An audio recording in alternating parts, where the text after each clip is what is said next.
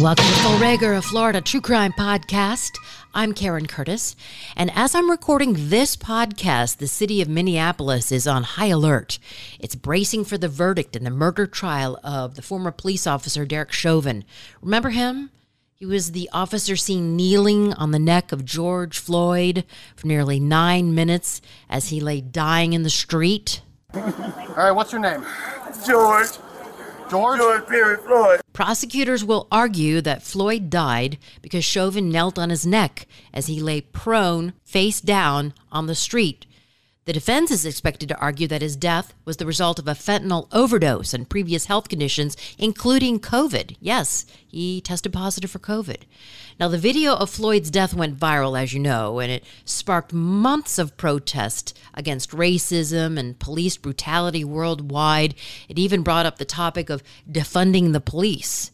Now, Officer Chauvin, former officer, is out on bond, and he's facing charges right now of second-degree murder and manslaughter, and 3 other former officers are also charged with aiding and abetting.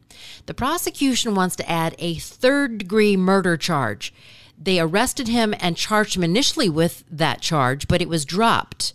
So the prosecution wants it added so an appeals court is considering it, and it would allow the jury to convict Chauvin of murder even if it was not his intention. Now, the third-degree murder category is defined in the laws of 3 states in the United States: Florida, Minnesota, and Pennsylvania. And depending on the state, third-degree murder could include felony murder regardless of the underlying felony, where the underlying felony is nonviolent, or depraved heart murder, meaning that intent to kill is not an element of the offense of third-degree murder in any state which defines it.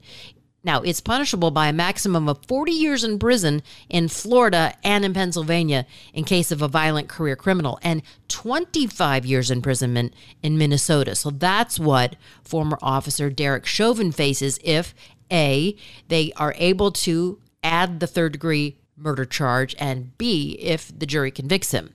And you're like, wait a minute, Karen, don't you remember the Rodney King case where those officers in L.A. walked? How about the Eric Garner case in the New York City borough of Staten Island after NYPD officer Daniel Pantaleo put him in a prohibited chokehold while arresting him? Of course, the video footage of the incident generated widespread national attention and raised questions about the appropriate use of force by law enforcement. He again said, "I can't breathe." Well, so did George Floyd. The medical examiner ruled Garner's death a homicide, but a Richmond County grand jury declined to indict Pantaleo. So the city of Minneapolis is under heightened alert and has boarded up the windows and put razor wire fence surrounding the courthouse. And I just wanted to tell you that it is possible for a police officer to be tried and convicted of killing a suspect in custody or almost in custody, because we had a similar case back in 2015 right here in Palm Beach County. It happened just up the road from where I'm recording this in our studios in Palm Beach Gardens on October 18th, 2015. 31-year-old Corey Jones, he was an African-American. He was shot to death by police officer Newman K. Raja. He was waiting by his disabled car for a tow truck right at the exit to PGA Boulevard. You know, like in golf, PGA National's just down the street. It's the golf course there. And also Tiger Woods just lives up the road on Jupiter Island. So let me set the scene. It was late at night. Corey Jones was returning from a music session with his church band. He played the drums. And a little background, Corey Jones attended Krista McAuliffe Middle School in Boynton Beach. Remember, she was the teacher that died when the Challenger exploded after takeoff? Well, he played the French horn in school, and in fact, his entire family was musically inclined. They played instruments at home and at church.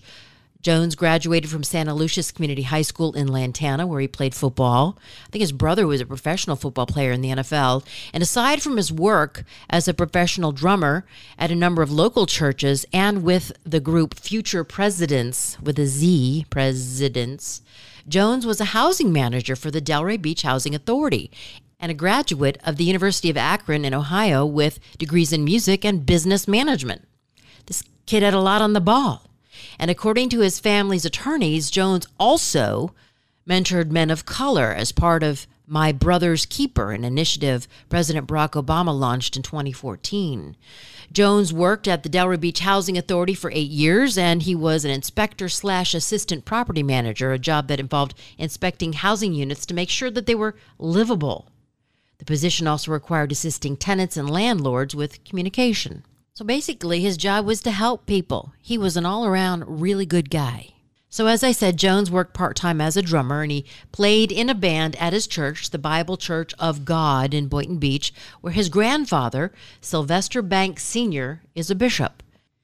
And who is Numan Raja, the officer involved in this debacle? He is a Muslim of Pakistani ancestry. He was naturalized as an American citizen in 2001. His grandfather was a police chief in Pakistan. Also, Raja worked for the small police department in Atlantis, Florida. It's kind of like a little city out in western Palm Beach County for several years before he joined the Palm Beach Gardens police force. He's married with 2 children. So on that ill-fated night, Corey Jones was returning to his home in Boynton Beach after playing at the Johnny Mango's Tiki Bar and Grill with his band, the Future Presidents. Unfortunately, he had car trouble. His Santa Fe pooped out on the side of 95.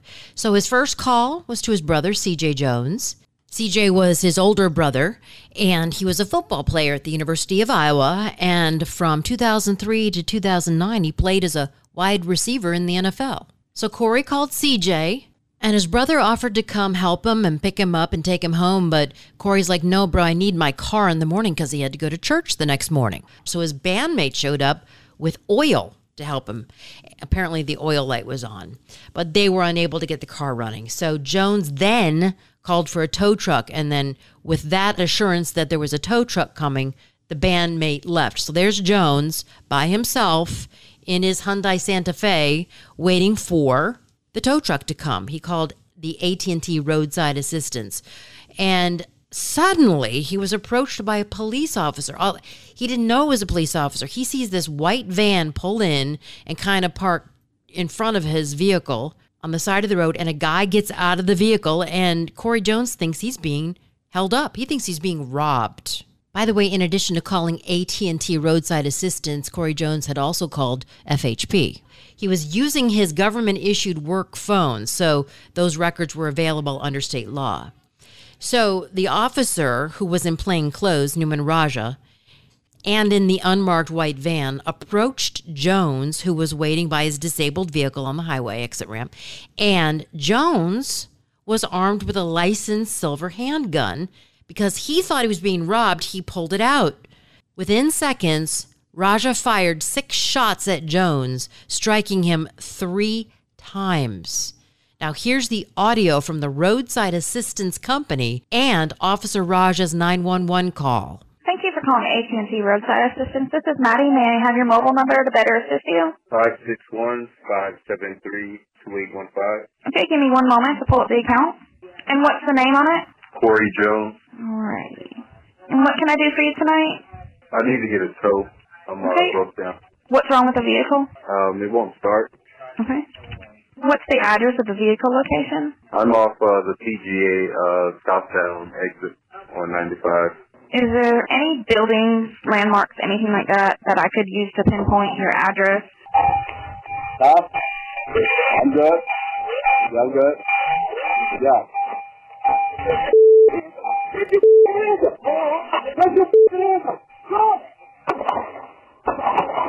Oh my gosh.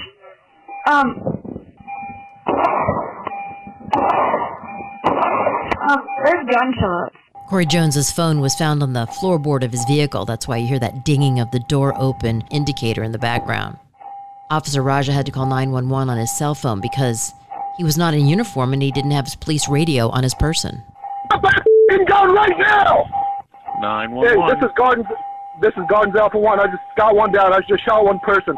I'm at that off-ramp right behind Doubletree. Black male.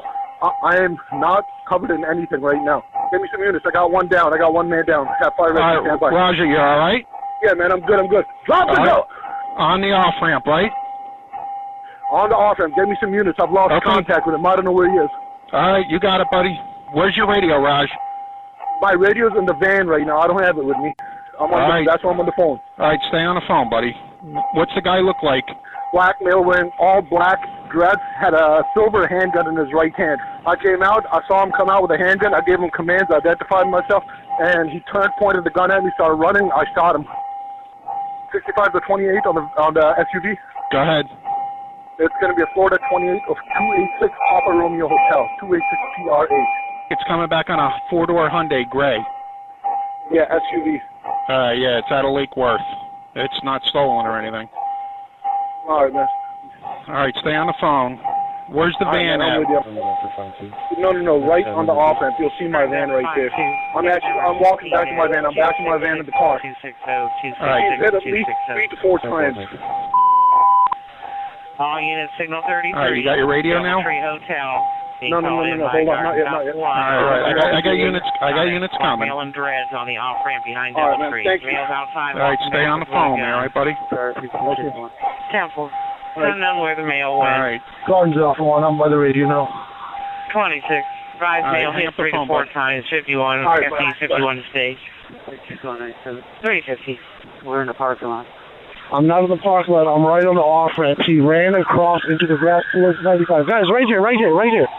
He ran in that direction. I lost visual of him. So fortunately for Corey Jones' family, you have the audio basically of everything that went down. And you heard the signal codes in the background, the signal 33, that's discharging firearms.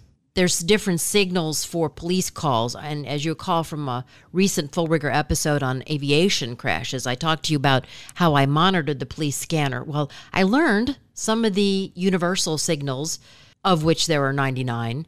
A signal 7 is the biggie.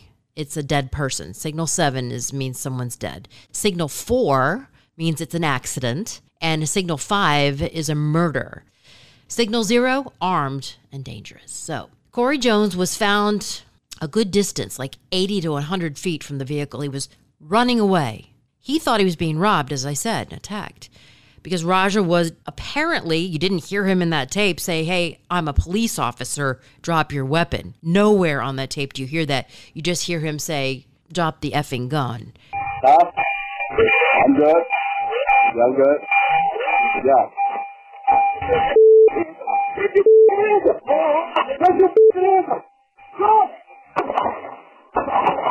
Oh my gosh.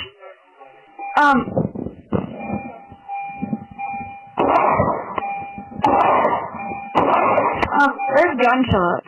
So he didn't identify himself, and he was in that unmarked vehicle, and he was not in uniform. So Jones did have that big silver gun. It was a .38 caliber gun, which he had purchased, get this, 3 days prior to the shooting.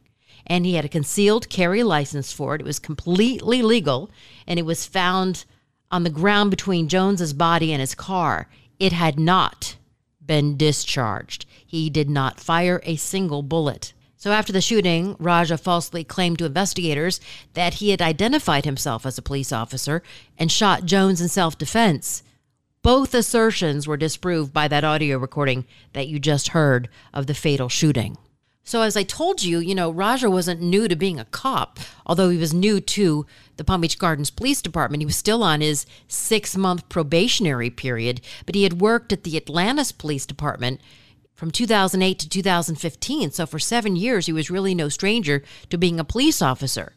Raja, remember, was wearing plain clothes and was working an undercover burglary detail in the unmarked van prior to stumbling upon Corey Jones's broken down vehicle on 95.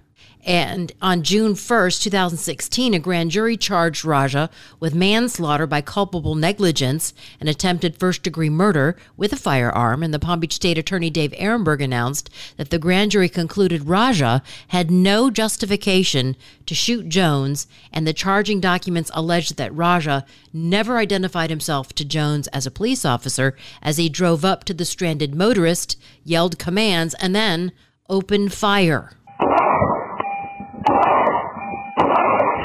There's gunshots. So on November 11th, 2015, Raja's employment with the Palm Beach Gardens Police Department was terminated because, remember, he was still in a 6-month probationary period.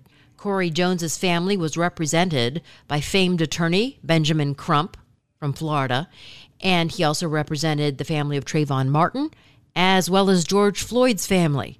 So Raja was arrested and his bond was set at $250,000. So just like Chauvin, he was out on bond waiting for trial. He made bail, was released from the Palm Beach County Jail and placed under house arrest. And there were a variety of conditions of pretrial release, including he had to wear a GPS monitor and he had to surrender his passport. Now, although Raja had told investigators previously that he had called 911 before shooting Jones, the audio recording of Jones' roadside assistance call showed the final shot had been fired 33 seconds before Raja dialed 911. And the recording also showed that Raja never identified himself to Jones as a police officer. And in the state attorney's office report that they released on January 17, 2017, prosecutors state that the officer lied to investigators. He gave an accounting of the events that contradicted the evidence. And so, like I said, thank God there was the audio. I came out, I saw him come out with a handgun, I gave him commands, I identified myself, and he turned, pointed the gun at me, started running, I shot him. So, Florida has a little thing called the Stand Your Ground Law. And on January 18th, my birthday, 2018, defense attorneys for Raja filed a motion to dismiss all charges, citing Florida's Stand Your Ground laws. And in the motion, Raja claims that he identified himself as a police officer. No, as he exited the van. Then Jones immediately jumped out saying, "I'm okay, man," as he approached the vehicle, and that Jones then immediately drew a gun and pointed it at Officer Raja. Defense attorneys claimed that Raja repeatedly yelled for Jones to put his hands up and drop the gun, and threw in a few F-bombs as well. Well, Raja further stated that he saw the silver muzzle pointing at him and that he believed the gun was equipped with a red laser. Well, the motion to dismiss was denied. In fact, Raja was convicted of the charges on March 7th, 2019, following an 8-day jury trial, and he was sentenced to 25 years in prison on April 25th, 2019. Yes, a Florida police officer sentenced by a judge to 25 years in prison. Victory is mine. Victory today is mine. I hereby sentence him to 25 years in the Department of Corrections. And on count 2, I hereby sentence Mr. Raja to 25 years in the Department of Corrections. That is as a minimum mandatory, which was required that he serve day for day. Those sentences will run concurrently. So that is Judge Joseph Marks announcing the sentence of Numan Raja. It means that Raja will not get game time for any good behavior. He will be behind bars for 25 years. Here's the Palm Beach State Attorney Dave Ehrenberg. This is a bittersweet day because nothing can bring Corey Jones back. There are no winners here. This is not a time to jump up and down because nothing is going to bring Corey Jones back. But at least this can show the community that our criminal justice system, despite its flaws, will get it right. Outside the courthouse, Benjamin Crump, the attorney for Corey Jones's family, said, "Justice is sweet, even if it's rare." They did something rare in America. They actually brought charges against a police officer and was successful in getting a conviction. So the guilty verdict was a really big deal for the Corey Jones family, Palm Beach County, the state of Florida, and the country, and perhaps also for Minneapolis, Minnesota. Here's Benjamin Crump again. There's hope for America because a jury here in Palm Beach, Florida, looked at all the evidence and they said a black man killed by the police can get equal justice. This is the first time in over 30 years that a police officer has been convicted for killing a black person in the state of Florida. It is a milestone for many black Americans, not only in Florida, but all across the United States. Victory is mine. Victory today is mine. So Numan Raja's wife, of course, was devastated. Here's Corinne Raja as she addressed the court. Privately, we also mourned for the Jones family. We pray daily for Corey Jones and his family. I am now the single mother of 2 small children, one of which is a special needs child, both of whom are suffering beyond reparability. I'm so sorry for the Jones family and their loss. By all accounts, Corey Jones was a good man. But I could assure you, Your Honor, so is my husband. So, Raja's scheduled release date? February 27th, 2044. But under Florida parole and probation guidelines, his minimum release date is May 29th, 2040. That is still a long way off. Raja is currently being held at the Wakulla Correctional Institution in Crawfordville, Florida. It's a minimum to medium security level prison just southeast of Tallahassee. Of course, I'll keep you up to date on what happens with former Officer Derek Chauvin if he faces the same fate as Newman Raja and potentially 25 years in prison for the death of George Floyd. Now I have an update on a past podcast. I would like to take you back to episode 17, the Barahona toxic truck twin tragedy. That's when Jennifer Ross and I explored the hellish case of 10-year-old South Florida twins who were terrorized in foster care. They were tied up, confined to a bathtub, beaten, and starved. The case cast a harsh light on the Department of Children and Families, which approved their adoption. Eventually, one twin was allegedly beaten and murdered by her adoptive father. The state is seeking the death penalty in his case. Well, apparently, 5 South Florida inmates ganged up and beat this guy while he was asleep in his cell. And they say they did it because of, quote, the nature of his pending charges. That's according to a police report. All 5 have been charged with battery by a detainee for the March 1st attack on Jorge Barahona at the Miami-Dade County Jail. He's still awaiting trial. So 53-year-old Barahona had his face bashed in. He suffered bruises on his face and a small cut on his nose and a nosebleed. He's accused of killing his adopted 10-year-old daughter, Nubia Barahona, in February of 2011, after investigators say he tortured her and her twin brother, Victor, for months. Now, the body of Nubia Barahona was found on Valentine's Day, 2011, soaked with chemicals in the back of her adoptive father's truck along I-95 in West Palm Beach. Now, his wife, 69-year-old Carmen Barahona, pled guilty to first-degree murder and aggravated child abuse charges last year and is expected to testify against her husband, Jorge. He faces, as I said, the death penalty if convicted at this trial. Here is a portion of my episode 17 podcast, Barahona Toxic Truck Twin Tragedy. There is nothing in this world that a 10-year-old child could do to deserve the lifetime of abuse these 2 children endured. So this couple, they were foster parents to actually multiple children, but they ended up adopting these twin foster children. They inflicted hellish abuse on these adopted twins inside their West Miami-Dade home. They would tie their hands and feet together, either with rope or with duct tape, confine them to a bathtub. They'd make them just stay in the bathtub. For days. Days. They would beat, starve, and torture them. Right. This case really cast a sharp, harsh spotlight on the Department of Children and Families, which approved the adoption after there were so many red flags with this case. The twins were born, it was fraternal twins, Nubia and Victor Docter, D-O-C-T-E-R, were born May 26, 2000. So this was 2010, 2011 when this whole thing went down. Okay. And their mom was a drug and alcohol abuser, so they've had a hard life the whole time. Her decomposing corpse of their adopted daughter Nubia was discovered in a black trash bag in the back of Jorge Barahona's pickup truck on Valentine's Day along 95, right here north of Palm Beach Lakes Boulevard, approaching 45th Street, where our studios are located. You seen his picture? He's a very creepy looking character. He looks like a troll from under a bridge. Not that has like they shaved him and taught him to walk upright or something. Yeah. It's a good description, actually. Nubia Barahona, she had a short life. Today we gather to remember and celebrate the life of Nubia, a sweet little girl in whom her short life touched so many in this community. Yeah. So here's the details from the arrest report, which paints a really grim picture as to what happened before Jorge Barahona's truck was found on the side of 95 with a strong smell of chemicals.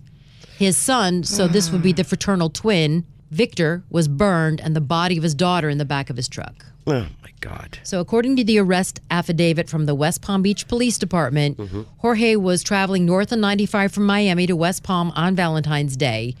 after he had placed his dead daughter in the plastic bag in the rear of the truck. Ugh. While in custody, he did confess to police that he'd been upset by the death of his daughter, Nubia. Wow. That was big of him. He beat her to death. So he said the shoulder. He had driven to Palm Beach County with the plan to commit suicide by setting himself on fire. Oh, with the little girl and the boy in the truck with him. Yeah, he had doused himself with gas. He said the shoulder of 95 was chosen so that he would easily be found. He claimed to give Victor a handful of sleeping pills.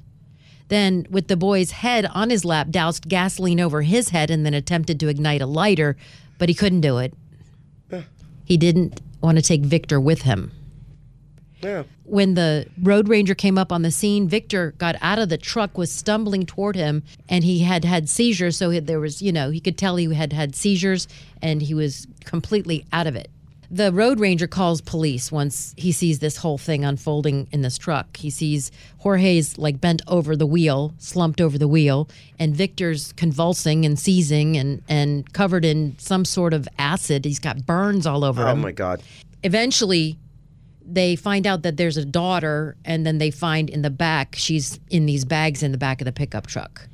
But she's been there a while. It wasn't fresh. It was a couple days. And she had decomposed. In fact, they could not identify her. Why does everything happen on Valentine's Day down here? Because You've of got love. Parkland. Because of a made-up holiday. With the idea that it was Valentine's Day the 14th, autopsy results concluded Nubia was beaten to death on the 11th of February. Oh, jeez. The very day a DCF official came to investigate a call from their home about abuse, it was a call to the abuse hotline. The very day. Oh, my God. And according to the police report, Jorge allegedly repeatedly punched and beat Nubia, who screamed and cried until she was dead. This is what one of the women said at the funeral. There is one common thread in all of us, the need to comprehend what has happened and why. So what is something that no normal, caring human being can comprehend? How a parent can do harm to their child and how anyone else involved could have allowed it. Okay, there's this kid, he's burned, he's got chemicals all over him, and he's convulsing. The road ranger spotted, as I said, the truck parked on the side of the road, and the truck was still there hours later, so he pulled over. When he approached the truck, the 10-year-old Victor stumbled out of the cab, and he was suffering from chemical burns. He appeared to have a seizure, and when the ranger looked inside the cab, he saw Barahona slumped over the driver's seat. He called police. West Palm Beach Fire Rescue responded to the call, found 53-year-old Jorge Barahona with his knuckles dragging on the ground. No, he was on the ground. Knuckles dragging on the ground. His hairy knuckles. And 10-year-old Victor Barahona in the cab of the truck. So both were conscious by the time the rescue people arrived, but Victor was convulsing with seizures. One fireman was overcome with the strong smell of the chemicals when he was approaching the truck. Jeez. So decontamination procedures were started. Can you imagine? The bed of the truck was full of plastic containers of chemicals, some unlabeled, so they didn't know what the hell they were dealing with. Jeez. But the truck was branded with the name of Jorge's pest extermination business, so there's an indication. Okay. CJ Pest Control, causing investigators to believe the chemicals were pesticides. Well, an unlabeled container held some form of acid, causing firefighters to wonder why an exterminator would have such a chemical. Unless it was really big rats, like a 40-pound mouse. Well, the investigators, the FBI got involved. They joined the effort to decontaminate the site to clear the way for the county forensics investigators to examine the body. This is at 8:30 at night. Jeez. From 5 a.m. until 8:30 at night. Jeez. Finally, the body was taken to the medical examiner's office for an autopsy, and the identity was withheld from the public for 2 days because they didn't know who it was. They didn't know she was badly decomposed. Yeah. They revealed it was Nubia Barahona, Victor's twin sister. Her body badly decomposed and difficult to identify, and it had been covered with acid and other hazardous chemicals. Here's how one neighbor described Nubia. We saw her hungry. She would ask my daughter for food. My daughter would give her food. The teachers would give her food. We would take her extra food. But there was only so much we can do because she's a minor. What do you remember most about Nubia? Her warm and loving smile. Thank you. Tell your daughter she was extremely brave. Oh, my God. She was brave. So let me give you a little backstory about the fraternal twins. So fraternal means they had 2 eggs. Right. They're not of the same So they egg. weren't, Yeah. They didn't look alike. No. So Nubia and Victor Doctor were born, as I said, May 26, 2000, to Sandra K. Doctor, the mother with the drug and alcohol abuse issues. Their mother had 4 children before them, all of whom had been taken from her by DCF. Great. Nubia was born with an undisclosed significant medical problem. Oh, dear. She had been born intersex.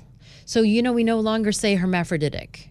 Oh, it's intersex. Yes. So they didn't know if it was a boy or a girl. And then at that point, and maybe I'm totally wrong, but isn't it the parent who decides what sex the child will be if they have all the organs? Yeah, you're right. Well, now I guess they just put an X on there. Oh, so you can be both. Okay.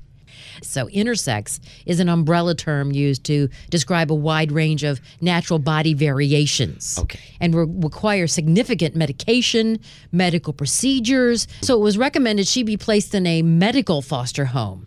But instead she was placed with the Barahonas, who then adopted them later. And killed her. But that's besides the point. Did that have anything to do with her death? Well, interesting you just heard the woman say she was always hungry and skinny. The Barahonas, when DCF would come, they'd go, oh, it's her endocrine system and medication that's causing her hair loss and her weight loss. And DCF bought that? Yeah. Oh, you know what? And if I remember correctly, the person in charge of DCF or the people that went there, they also got in trouble for this case. It was a big problem for them. Did you know that when you hit the feet of a child with a rod, it doesn't leave bruises, so that's how you can really torture them? Are you kidding? Yeah. Both twins were tied up in the bathtub for hours, and they'd beat their feet. At the bottoms of the feet? The bottoms of the feet doesn't leave a bruise. And how did these people know that? That's the $1 million question that you know how to. That they didn't inflict it without it. Yeah, without leaving a bruise. Well, Nubia did have bruises. I mean, she was the most abused, according to the couple's unnamed grandchild, who was in the house often when her mom was at work. So this would be Carmen's daughter's daughter. And she left this kid with this creepy couple. Yeah, and so they would always escort her into the bathroom to go to the bathroom because the kids were tied up in the bathtub. Oh, wow. She said Nubia would always be really, really hungry, and sometimes she'd have bruises on her. That's what she told prosecutors. This is the granddaughter. She said her own mother, Jennifer Perez, who would be Jorge and Carmen Barahona's daughter, knew what was going on and once walked in on the twins tied up in the tub. And did nothing. She'd usually say that those weren't her kids and that she couldn't do anything about it, but she said that I couldn't tell anybody either because it was a family secret. That's what she told her own daughter. Oh, wasn't that lovely? And get this, the statute of limitations on child abuse has run out, so Perez can't be charged with anything. Are you kidding me? No. I mean, these kids had it rough their whole lives. They were removed from the mother, the alcoholic drug abuser's care in 2003, placed her with their father, Victor Bustillo, but they didn't stay with him long. In 2004, he was charged with sexual battery of a child not in his care. The twins were placed in a foster care, eventually ended up in the home of Jorge and Carmen Barahona in Miami. The couple had already adopted a boy with autism. Jorge owned a pest control business, and Carmen was the homemaker at the time. So in 2005, Nubia reportedly told someone at her school that her father was molesting her. This was unclear whether she had meant her birth father or her foster father. DCF investigated it.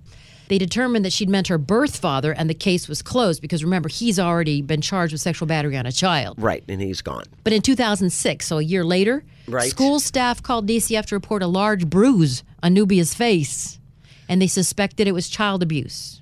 So again, the Barahonas were ordered to bring her to an appointment at the Department of Health's Child Protection Team in Miami. Didn't show up till a week later, and the bruise had disappeared. So the state doctors agreed with the Barahonas' assertion that the bruise was from a fall.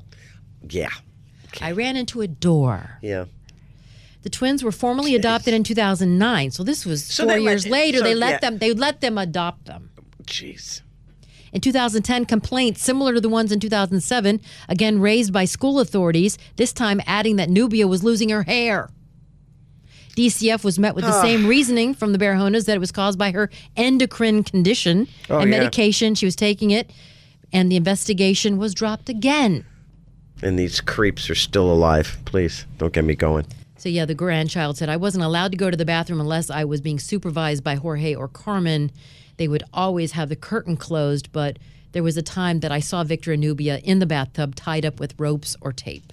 Jorge was arrested on child abuse charges against Victor and moved from Columbia Hospital to the Palm Beach County Jail on February 16th, 2 days after they found him on Valentine's Day. Okay. His wife told investigators when questioned that she and her husband had been separated for 6 months when, in fact, they were never apart. Oh, yeah, because she tried to blame him for everything. Then the couple's 2 other children were taken from the home and placed with Carmen's parents, then placed in foster care. So what do we know what happened to the son? Yes. So Victor, what happened to Victor? Victor initially taken to St. Mary's, and then he was transferred to Jackson Memorial, the burn center. Oh, dear. He suffered severe internal reactions to the inhalation of toxic fumes in the truck. He had chemical burns over large portions of his body. He had previous injuries to his body, a broken collarbone, broken arm, scars on his buttocks and lower abdomen, rope marks on both wrists. He was finally released March 2nd. Oh, my God. Like 15 days later, placed in a therapeutic foster home. And get this, in 2017, lawmakers approved a plan to pay $3.75 million to Victor, the boy. Wow. Involved in the case that rocked the state's welfare system. The money was part of a $5 million settlement in the death of 10-year-old Nubia Barahona and the injuries suffered by her brother Victor. Jeez. That poor kid. I wonder where he is today. Well, he's a millionaire, but he's definitely scarred in he's screwed more up. ways than one. You can't tell me. I mean, I don't think there's enough couch time to fix that. Well, DCF took a major And they should overhaul. have. Yeah. They should have, because this is horrific. There are how many red flags between teachers, neighbors, even the granddaughter saying something, please, come on. And they let these poor kids stay there? Yeah. And the granddaughter apparently told her therapist that she saw Nubia and Victor tied up in the bathtub and that they were only untied so they could eat something. So the therapist eventually called DCF. Wow. About how they were being treated. Well, in fairness to the granddaughter, I could understand you probably feared for your life. If you're looking at these two the way they're being treated, that's going to be you next if you say something. And then they had an 11-year-old, the autistic son that I told you about. Right. Jorge. He also tried to tell a DCF investigator visiting the home shortly before Nubia's death about a secret. Oh. But the investigator claimed Carmen dismissed him as low functioning and told him to watch TV in the other room. And DCF just let it go. Wow. So DCF, because of this, I remember the major overhaul. But did people suffer consequences? Like, did anybody go to jail at DCF? No. They paid a lot of money. Well, I know that there was one DCF caseworker who was fired. Her name was Andrea Fleary. And she was fired for poor performance in March for her handling of the abuse allegations against Nubia. And Fleary, she was a 22-year veteran of the State Department of Children and Families, and she said that her dismissal was inappropriate because she said she made no mistakes, despite the fact the child's body was found in the back of her adoptive dad's truck. So Carmen filed for divorce from Jorge in late February and was arrested and charged with first-degree murder on March 5th. She's being held without bond. That's nice to know. And where's he? And so after being informed that he needed to attend a hearing on a felony child abuse charge, he tried twice to injure himself. First, he jumped backward off a sink in his cell and landed on his head. Maybe that's what Jeffrey Epstein did. That's what Epstein did. Okay, yeah. That's how he broke bones in his neck. And he was examined and declared competent to stand trial for a judge, but refused to cooperate with deputies and did not show up for that hearing. And at the hearing, his bail was set at $1 million. He later attempted to again injure himself and was taken to the hospital for a CT scan.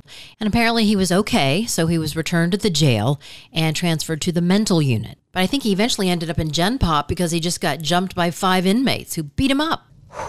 So DCF came under fire, of course, during the course of the police investigation into Nubia's death for failing to piece together these warning signs from medical professionals, school officials, that something was wrong in the Barahona home.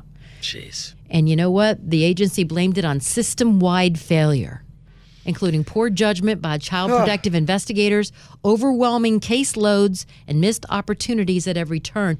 Nubia's death did prompt the creation of a task force to recommend reforms, such as hiring more child abuse investigators. That $5 million they paid out, do you know how many investigators they could have hired for that? Yeah, a whole bunch. And trained? And they made changes to the state's abuse and neglect hotline. Oh, that was nice. This woman echoes your sentiment. There is one common thread in all of us. The need to comprehend what has happened and why. The what is something that no normal, caring human being can comprehend. How a parent can do harm to their child and how anyone else involved could have allowed it. Thank you. Period. I really think in Carmen's case that it was more of Jorge doing the beating and the killing but maybe she was the one tying him up. I think she's more on the child abuse side, and I think Jorge was the... Oh, I think just the opposite. Oh, you do? Oh, yeah. I think that she's evil, it's like Sybil's mom. Yeah. And with the button hook. She had all kinds of control over him. That's what I think. But that's just my theory. And of course, last year she pled guilty to first-degree murder and aggravated child abuse charges, and she is expected to testify against her husband Jorge, or should I say ex-husband. Of course, he faces the death penalty if convicted at trial. Well, that wraps up Full Rigor. Thanks for joining us. Until next time. Get early access to Macy's Black Friday specials on gifts they'll love at prices you will too. Now while supplies last. Like 40 to 50% off boots and shoes for him and for her. Sweaters for him and her, just $24.99. And 60% off holiday decor, hosting essentials, and so much more. Plus, download the free app for more Black Friday deals at Macy's. Savings off sale and clearance prices. Exclusions apply. Peloton, let's go! This holiday, with the right music and the right motivation from world-class instructors, we're going to pick it up a notch. It's the holiday season. You might just surprise yourself with what you're capable of. Work out to thousands of live and on-demand classes, from running to cycling to yoga. Try Peloton risk-free with a 30-day home trial. New members only, not available in remote locations. See additional terms at onepeloton.com/home-trial. Peloton, motivation that moves you.